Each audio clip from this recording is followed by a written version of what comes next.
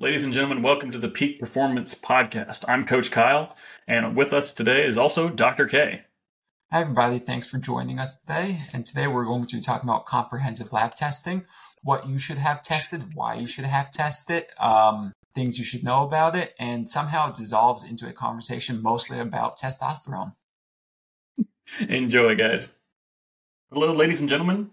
Today we're talking about comprehensive lab testing.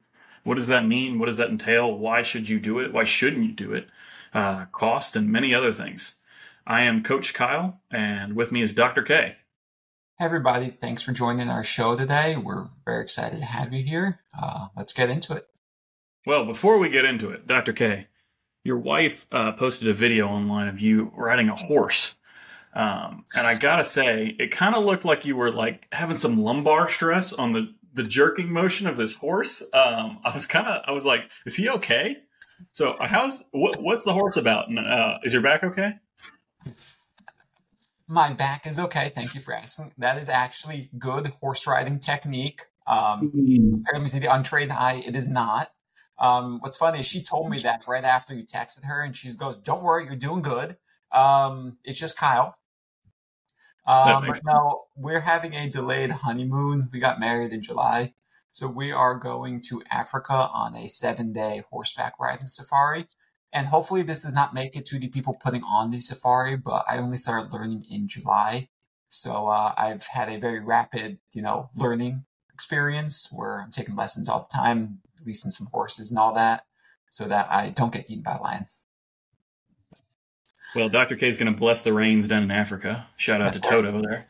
I know absolutely nothing about horses. In fact, I am the polar opposite of interested in horses. I am almost deathly allergic to them. So one of the few things I'm deathly allergic to, my parents took me to Arabian Nights as a kid. And before the show even started, I was choking and I couldn't breathe. Few other instances like that. I brushed up against a gate one time that a horse had touched. There was no horse nearby. It just touched it, and my entire arm broke out in this crazy rash. So I don't go near horses. As close as I get is watching videos of Dr. K on horses. So that's about my limit there. So let's go ahead and get into comprehensive lab testing. So when it comes to comprehensive lab testing, all doctors comprehensive lab tests, right? No, absolutely not. No. Wait, you're telling me if I go to my primary care, he's not going to give me comprehensive lab testing to figure out what's going wrong with me? So my favorite thing in the world is I'll get patients that come in and go, "Oh, I just did a whole bunch of blood work last week. My doctor tested me for so many things." I'm like, "Okay, well, mine's about 26 vials of blood. How much did they take from me?" They go, "Oh, 3 vials. They took so much." I'm like, let's get into it. So when it comes to comprehensive lab testing, there are different sections and parts and things you can look for when you test, and the number of tests and the type of test and the style of test vary crazily. It's all kinds of stuff you could test for. But let's start with hormones. A lot of times, doctors will start by pulling what they call a hormone panel. And do you know what that generally entails? A standard medical doctor pulling a hormone panel? Testosterone, estrogen, FSH, LH. Occasionally they'll pull like sex hormone binding globulin, DHA, but I haven't seen that pulled all the time. So yeah, that's if they're a good one. So I have seen plenty of people who have shown me their lab results that have come and they have pulled. They said they went to their doctor and wanted a testosterone and a hormone panel, and they pulled literally testosterone. That was it, total. So when it comes to hormones. Yeah, just one number. When it comes to hormones, there are so many intricacies that you need to be looking for. But when you test for them, there are certain things that you can test for. Limiting your trips back to the lab because nobody likes to get poked over and over again, and you can kind of nail what's going on with your hormones in 1 or 2 good labs if you're comprehensive with the approach. So when it comes to testosterone, what do you look for generally in overall, like if you want to assess someone's sex hormones per se? In what sense do you mean overall? You mean like if I have a guy come in, he wants hormone panel testing done? Yeah. Like what do you pull? So I will pull a testosterone, a total and a free, an estradiol, an FSH and LH, a DHEA, a sex hormone binding globulin, and a PSA. That's my core hormones. Along with that, I'll pull a CBC, which is the blood count, a CMP, which looks at kidney and liver function. I'll pull a lipid panel. And normally, if they're first coming in and they're doing hormone testing, I will probably pull a cortisol level and a thyroid level on them as well, just to be a little bit more comprehensive. Yeah, I love that. I love that. So a lot of times when doctors pull testosterone, they're looking for possible testosterone replacement therapy, or as I like to refer to it as testosterone optimization therapy, coined by Jay Campbell, and we can link to him in the show notes. They just pull total testosterone, but what happens is testosterone has a interplay with SBGH, I believe is the breakdown, sex hormone binding globulin, and that limits or unlimits, depending on how much you have, how much free testosterone you have. And the free testosterone is what's giving you the typical benefits or produces kind of the feeling that you would associate from taking testosterone. So, or having high testosterone. So SBGH, do you often see that high when it comes back? Normally I don't really see it high almost ever. I see it low, if anything. So if that's high, it often means that it's binding your total testosterone and giving you a very low free number, which can have negative symptoms. So if you have, just say 700 testosterone, but you're having low testosterone symptoms and your doctor said, well, you don't have to worry, it's not testosterone because you're 700, and they didn't pull your free amount, it could be that you have a high sex hormone binding globulin taking up all your free testosterone and giving you those low testosterone symptoms. So SBGH is a good thing to look for when you're pulling for sex hormones, as well as estradiol, E2. So you want to keep there are a lot of camps out here on looking at estrogen and estradiol. And like Jay Campbell, I mentioned earlier, he likes a high estradiol because he finds it protective and neuroprotective and protective in a bunch of different ways. Some people can have symptoms of high estrogen, but I have found that's probably mostly having to do with their toxic lifestyle and not so much the actual estrogen in their body. So moving on, you mentioned thyroid. Yeah, go ahead. Let me just jump. You kept saying SBGH. Is that correct? Sex hormone binding globulin. It's SHGB. I'm sorry. SHGB. Yeah. For the audience, I did have mercury poisoning, and I actually spent most of my high school and college years being dyslexic. So I still struggle with some of those issues now and again. So please bear with me. I didn't take my methylene blue. And if you don't know what I'm talking about, please see our previous episode on methylene blue. So you mentioned thyroid. So when it comes to the comprehensive testing for thyroid, a lot of doctors will pull one singular thyroid number, and that's TSH. So that's not true anymore. Thankfully, they're at least now pulling TSH, T3, and T4. That's standard practice now in medical school. Okay. So TSH, what is TSH, T3, and T4? So, you mind giving us a quick rundown? Yeah, it's thyroid stimulating hormone. So basically there is it TRH is the one in the brain? I think so, yeah. So the one in the brain, TRH, brain makes this out of your, I think it's your pineal gland. Is it your pituitary or pineal? Pituitary. Wrong P. Pituitary. Yeah. So your pituitary gland makes TRH. TRH tells your thyroid to work. It spits out TSH, which then tells your, is it adrenals? Adrenals? I believe so. I do believe so. I believe it's adrenals. Well, I think it might be. I thought the brain made TSH, and then that tells your thyroid to make T4. No. So TRH, I had to Google this one actually. A little embarrassing. TRH is made in the hypothalamus, not the pineal, or the pituitary, like I was thinking. The TRH kicks out to the pituitary, which makes TSH, which then kicks into your thyroid. And your thyroid then makes T4. The thyroid then makes T4, and then when it's released in your body, it turns into T3. T3 is the active form of all of it. But you need T4 to make T3, which is why we measure both. Okay, so when you're measuring, isn't it important to pull free T4 and free T3 to see how much of those actual effects you're getting? Correct. You also want to pull reverse T3 because basically you're looking for a balance between all of them. And if you're making T3 but not reverse T3, it shows that there's an imbalance with your T4 to T3 production levels. So it actually gets a little complicated. So you can't pull any one of those. This goes to say you can't pull any one of those without pulling the rest, because a number in standalone makes absolutely no sense. So when it comes to comprehensive lab testing, we're really looking for TSH, T3, T4, free T4, and reverse T3. That's about the base of comprehensive thyroid testing. No, there's two more. There's thyroid peroxidase antibodies, which is Hashimoto's, and thyroglobulin antibodies as well. Those are both autoimmune markers for thyroid. And if you miss those, you could be missing the precursor to Hashimoto's or Graves' disease. Basically, we're trying to catch it even before it starts to affect the patient so we can get ahead of it.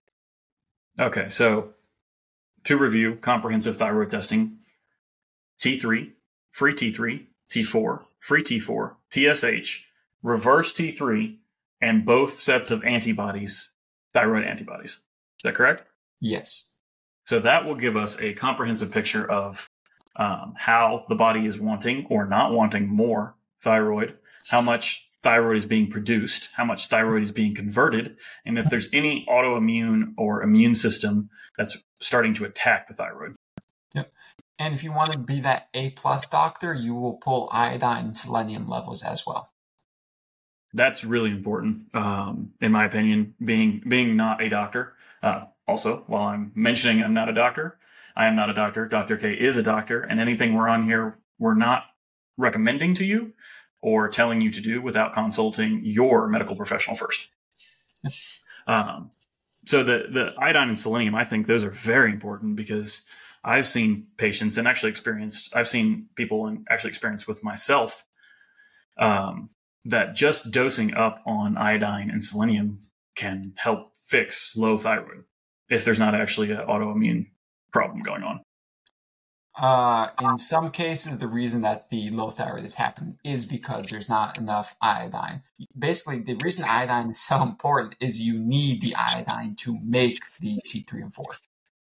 Gotcha. So you're telling me that you're a medical doctor, and you're saying that the reason for a medical condition, low thyroid, could be a nutrient deficiency. Absolutely. That is shocking for many medical doctors to think. From a lot of doctors I've interacted with, they believe that nutrients and supplements don't often have root causes. Now that is changing. I think as education progresses and medical school is changing, I think awareness is becoming more part of it. But I've heard plenty of stories of people who have been prescribed thyroid medications when iodine and selenium were not tried first or even tested for. Yeah. That's the thing is, if you test for the iodine, you don't necessarily have to put someone on iodine. You can either do trial and error and test and put them on iodine for 3 months to see if things change, or you could just do it as long as they're going for blood work anyway, get an iodine level. Their insurance will pay for it. There you go. Simple as that. So comprehensive lab testing for thyroid, we covered that. Comprehensive lab testing for sex hormones, we've dabbled in that. What other things do you pull with your crazy number of vials of blood?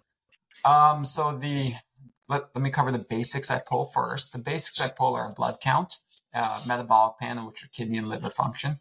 I pull pancreas function, which is amylase and lipase. I pull inflammatory markers, which are ESR and CRP. Those are the basic inflammatory markers. I pull a specific cardiovascular inflammatory marker called homocysteine, and that we're going to have a little discussion about that in a second. And then I pull lipid panels along with apolipoproteins. There's 4 of those, right? 4? Do believe so. Usually the heavy hitter there is B, correct? ApoB? B and LPA2 are the 2 biggest ones. Yep. A1 and little a are less important. Um, and then I pull some autoimmune markers such as an ANA. I do testing for Epstein-Barr, which is mono, cytomegalovirus, which is a cousin to Epstein-Barr.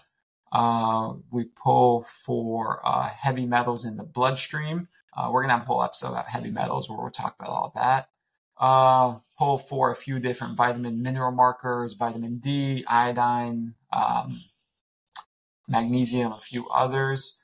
I think that's the bulk of it. Oh, I pulled Candida is actually a good one to do as well. You can test for Candida in IgA, M, and G, and we'll explain those in a second as well. I think that's the bulk of it. So that seems pretty comprehensive overall, but why do you do this? Why would you do comprehensive testing? Why should anybody consider it? I mean, it seems expensive. So luckily, yeah, it's an $8,000 panel run through Quest if you don't pay. If you pay cash for it. Luckily, if you're using the right diagnosis codes, insurance pays for all. I've seen bills for maybe $100 or $200, nothing crazy. So it's actually not expensive. So I run this for one of two reasons for my patients. One, which is most of my patients, they're coming in because they're sick and no one knows what's wrong with them. So we have to start over. One, we start over from scratch, and two, we really have to start digging. So my goal is whatever we can get insurance to pay for, let's have them pay for it. Save the patient as much money as we can. So we'll do that whole big panel. And then the second thing is I have patients that are coming and they go, well, it's the same idea as getting a full body MRI. Let's find out everything that's wrong with me and get ahead of it before it's a problem. So you can use it as an investigative tool and a preventative tool. That's a good summation. Very nice. Yeah, I've found there's benefit in this. Some of the clients I've worked with, they've shown me their labs, and I've had young people, I mean, I'm talking 21, 22 years old, come back with high ApoB and cardiovascular risk numbers. And they probably wouldn't have known that's something they need to work on or focus on for another 30 years going through standard medical lab testing. Yeah. So it is important for preventative, not just trying to get to the root of health issues. Mm-hmm. So when it comes to comprehensive lab testing, do you ever do any like stool or urine or tests like that? So now we're starting to venture away from what we can run through Quest, and you're talking about getting to more specialized testing, right? Mm-hmm. So, yeah, so specialized testing, I kind of do it in waves, mostly because at this point now, patients are unfortunately spending cash because insurance stops covering all these specialized testing. So I try and do things in waves, depending on which way I'm most suspicious. Occasionally, actually most of the time, I start getting to heavy metal testing first. That's just kind of what I'm known for in my area, is to be the guy to go to for heavy metal testing. So we'll get into, that's one avenue we go down. Another avenue we go into is Lyme testing. Unfortunately, the Western blot testing done through Quest is not that good for Lyme disease. So we get into IGeneX and Vibrant are the two main companies that do hyper-focused Lyme testing, where they look at all strains of Lyme plus their co-infections. We can get into what's called oats testing. Organic acid testing. It has to do with nutritional balances and mold fungus balances. We can do a what's called a Genova NutriVal test. I really like that test. It looks at your metabolic deficiencies and basically how to fix it with supplementation. We can get into hyperspecific mold testing. That one's a blood draw. We can get into non-heavy metal, non-organic toxin testing, things like plastics, pesticides, fuel additives, etc.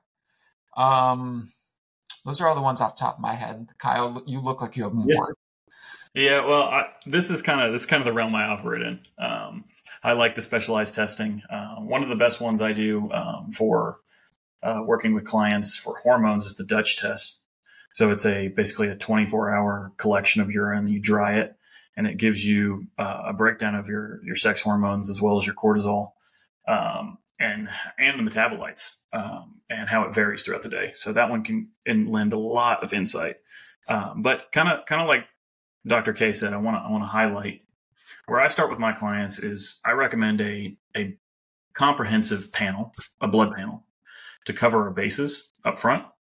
And then based on what I've heard from them in our first talks and kind of where the toxic roots might lie, where the suspicions of the toxins might be, that's when I dial into the specific testing that I recommend. Because as Dr. K said, these things can get expensive. The blood work is often paid by insurance, or, if you cash pay for some of the basic panels that I put my clients through, they're not terribly expensive, but one of these specialized tests can run north of $500 very easily. 5, 7, $1,000. Some of those Lyme tests are absolutely insane on how expensive they are. That's why I use Vibrant. Their basic comprehensive is like $400 to $500, whereas IGeneX is like $1,600. Yeah, the IGeneX tests are very, very expensive. So overall, comprehensive lab testing. This is where you start. You start with blood draw, so you can kind of paint the picture of where you're at.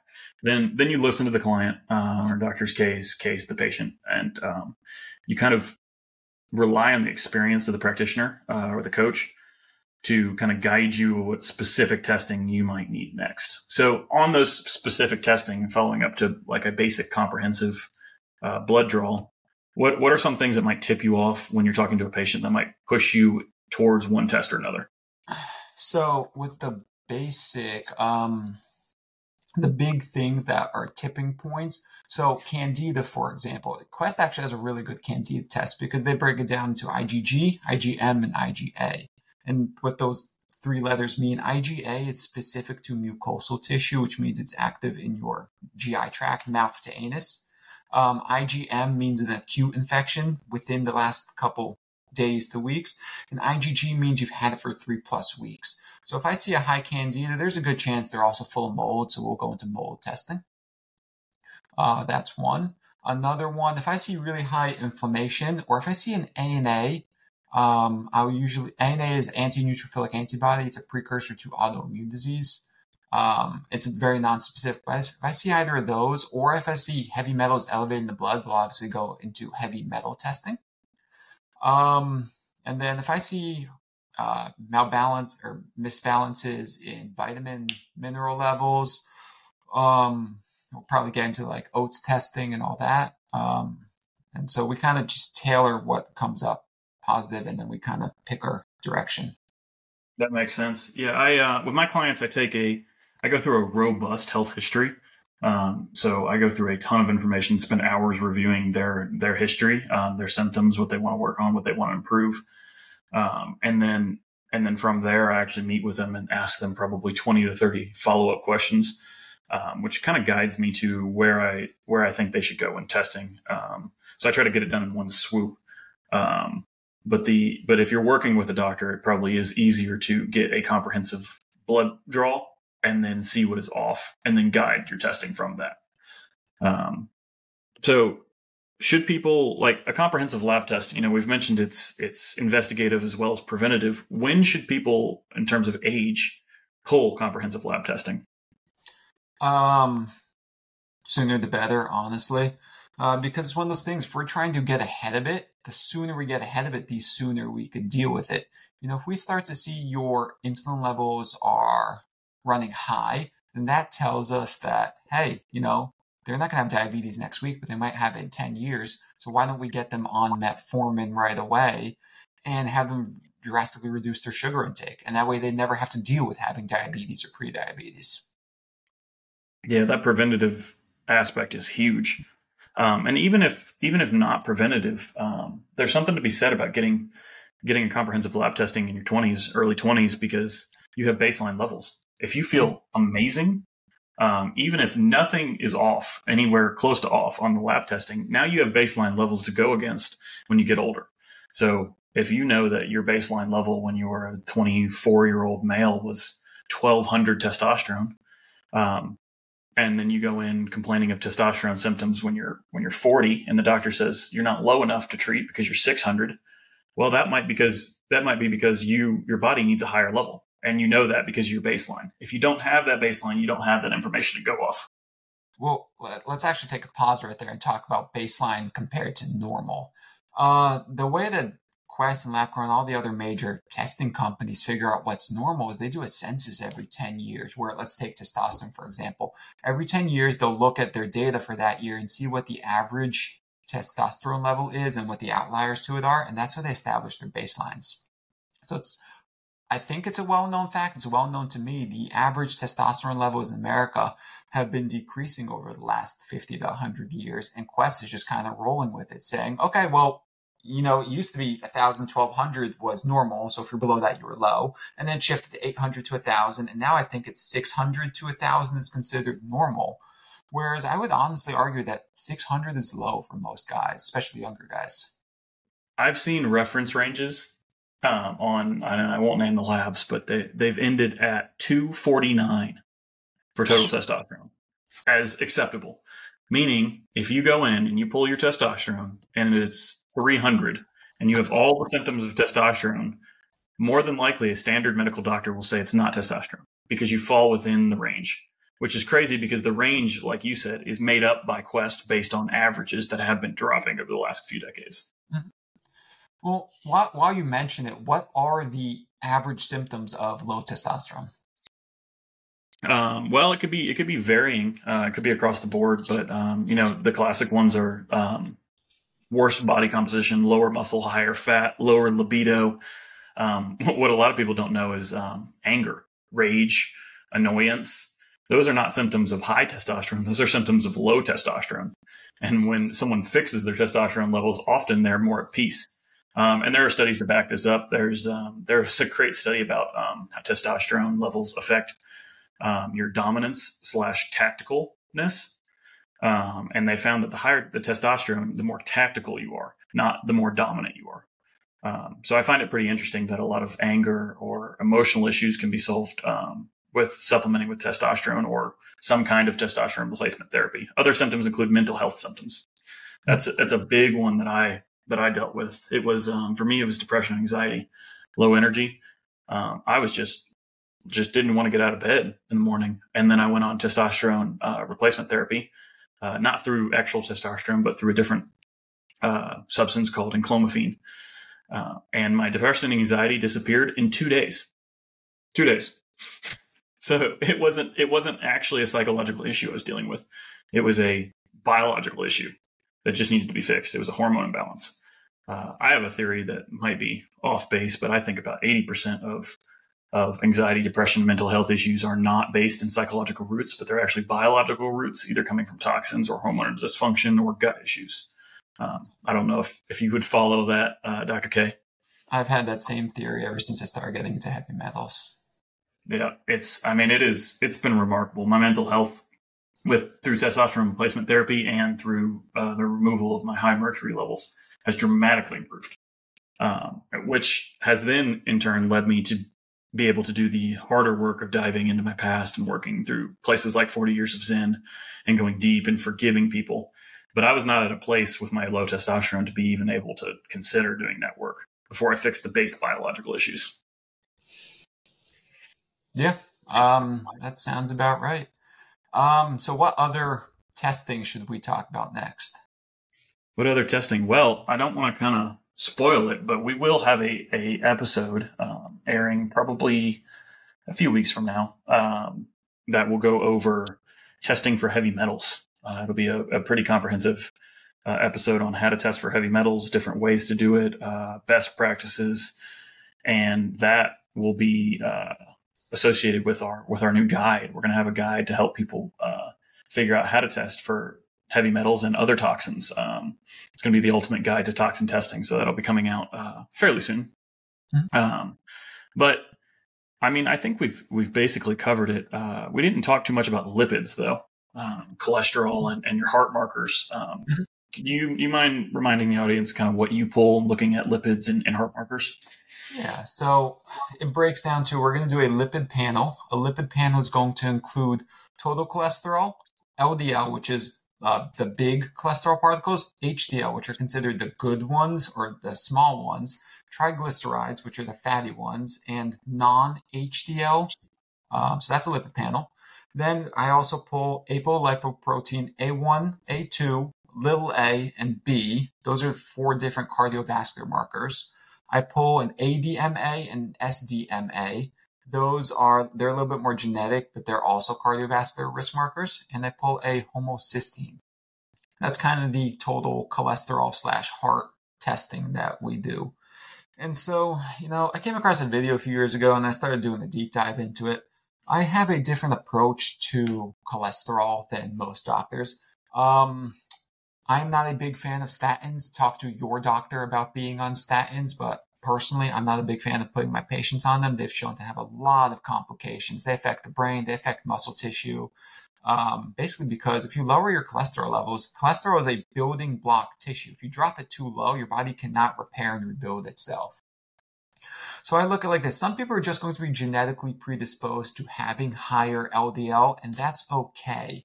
So what I look at is triglycerides. Triglycerides are the sticky, nasty ones that cause heart attacks and strokes.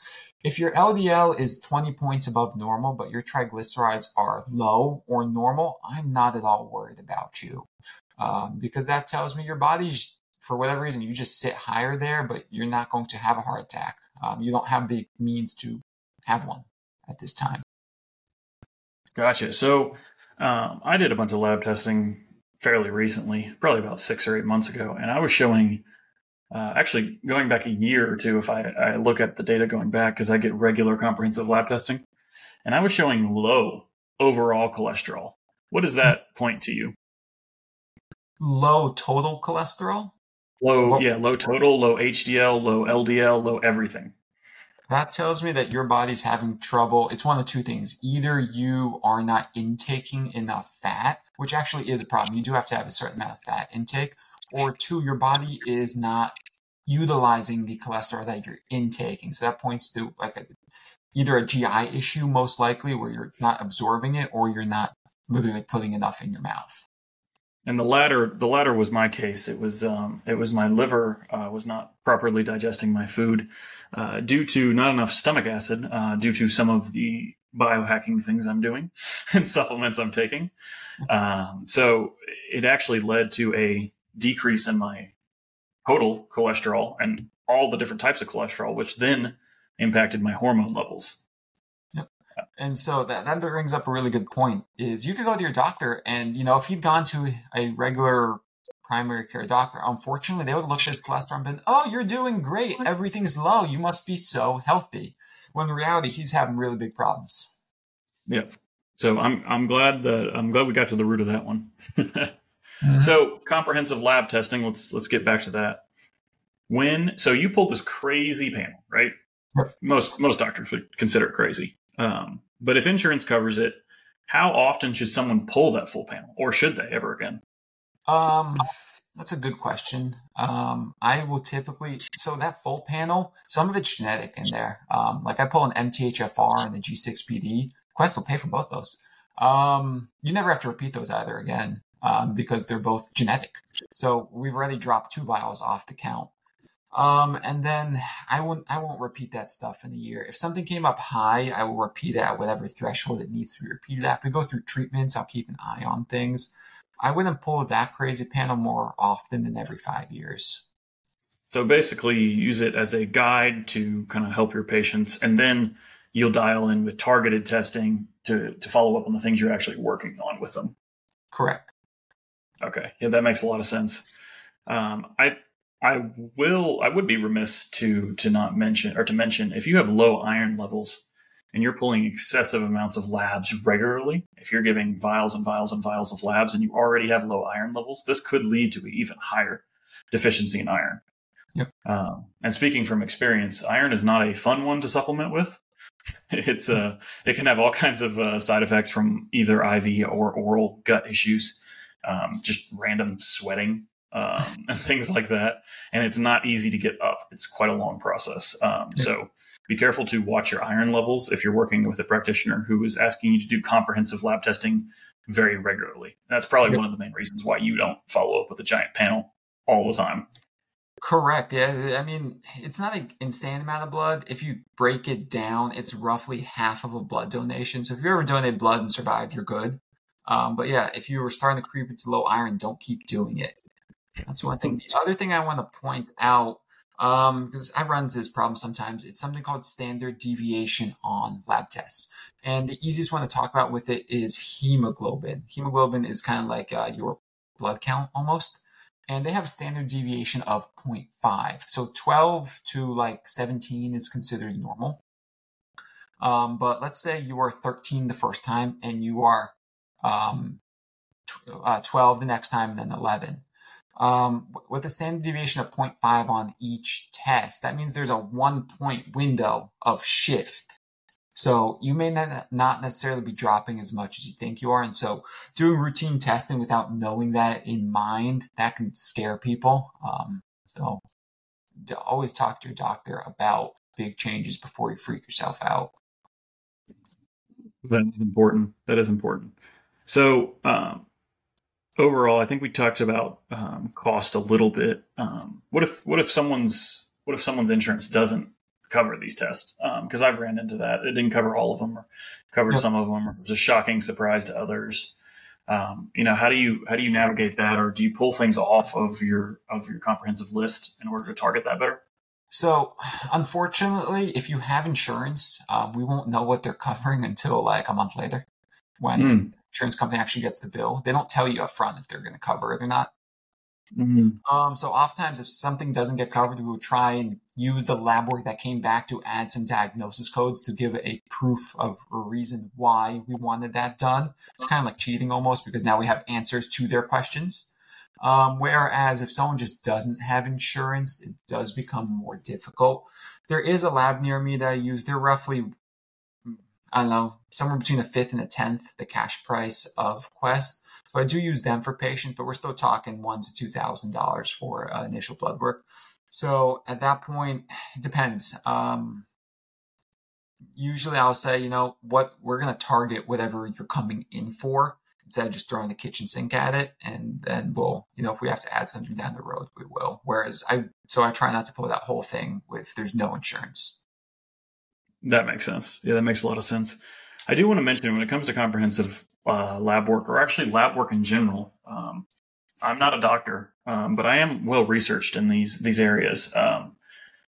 You should know what you're looking at.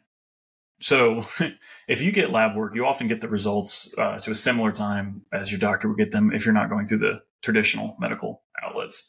But even if you do get them at your doctor's appointment, and they say everything's fine, or you're preparing for your doctor's appointment, I would encourage you to research. And you can literally type these lab tests into Google, and you can get a kind of synopsis that's pretty easy to understand about what they are. And if you have anything that's definitely outside the bounds of the standard reference ranges, or anything you even care about specifically, like say you care about a lot testosterone, you can do some research on basic optimized testosterone levels, and you can be armed with that information when you go talk to your doctor to be able to ask them, depending on your stage of life, for enclomiphene or testosterone cypionate or something like that to supplement your testosterone levels. So educating yourself is highly important, in my opinion. Is that something you encourage your patients to do, Dr. K? Oh, absolutely. I want my patients to leave smarter than me at the end of the day. And then one of the other things I do, unfortunately, sometimes when you go to the doctor, and unfortunately timelines and rushing, and they'll say, oh, your blood work looks fine. Everything looks great. You're good to go. My biggest encouragement is have your doctor go line by line through your blood work. Even if everything's normal, what's that one for? What's that one for? What's that one for? What's that mean? That's how you leave with the most possible knowledge out of that room. What do you do if your doctor says, I don't know what that's for? So I don't want to answer that question. Okay, I'll jump in on there. You might want to consider finding a new medical practitioner if they ordered a test that they cannot explain to you. My typical rule is if I order a test, I have to know how to interpret the results and what to do with it if there's something wrong. That's why I don't order things like mammograms. I have no idea what to do with it if it comes back abnormal. You're not a mammogramologist? I am not, no. I don't think that's a word. But yeah, so I mean, education is huge, and even if nothing's, like I said, outside of the reference range, knowing what it is and educating yourself for the future is very important. And then things like testosterone. I know I keep coming back to it, but it's just made such a big impact in my life. you can be well within the reference range, especially for women. This is actually very interesting, and be suboptimal. So the reference range for women often by experts is considered lower than optimal. So the top of the reference range is actually lower than where they would want you to be for optimal. Meaning you could have high testosterone as a woman on a lab test, and some expert would consider you still not as high as they would like you to be, which is pretty crazy, because if you come in at the low end of that reference range, having some testosterone supplementation could be life changing for you. Yeah. What is normal for a woman? I believe the reference ranges are 6 to 60 roughly. And I've heard experts cite anywhere between 60 and 80 being optimal. Some of them like them over 80. Yeah, I try and put my women. I don't do female hormones often. I really only do female hormones after menopause. It becomes a lot easier. But my goal is somewhere between 50 and 100. Yeah, that makes a lot of sense. The what's actually crazy is I've seen this with clients of mine. They've came back in the reference range, but towards the bottom of it, 6, 7, 8, 9, somewhere in there. They've asked their doctor for testosterone. They went on testosterone replacement therapy, and all of a sudden, their insulin markers, their glucose markers, their lipids, they all improve without changing anything on diet or anything else. It was just testosterone supplementation. So it is a very powerful hormone for women, not just men. Yeah, absolutely. Because it's one of those building block things. No matter male, woman, whatever, you need testosterone and estrogen to build your tissue. Without it, tissue doesn't build. Very true. So, did we miss anything? Comprehensive lab testing? Anything anybody else should know? Without getting to nitty gritty of things, not really. I think we've covered pretty much all of it. Yeah, I think we should do in the future. We'll probably do some episodes really diving into testosterone and estrogen, and probably diving into thyroid, as well as some of the autoimmune and like Lyme disease things that you see in your practice. So be looking for those in the future. Okay. Well, thanks everybody for listening. This is Peak Performance Podcast signing off. Signing off.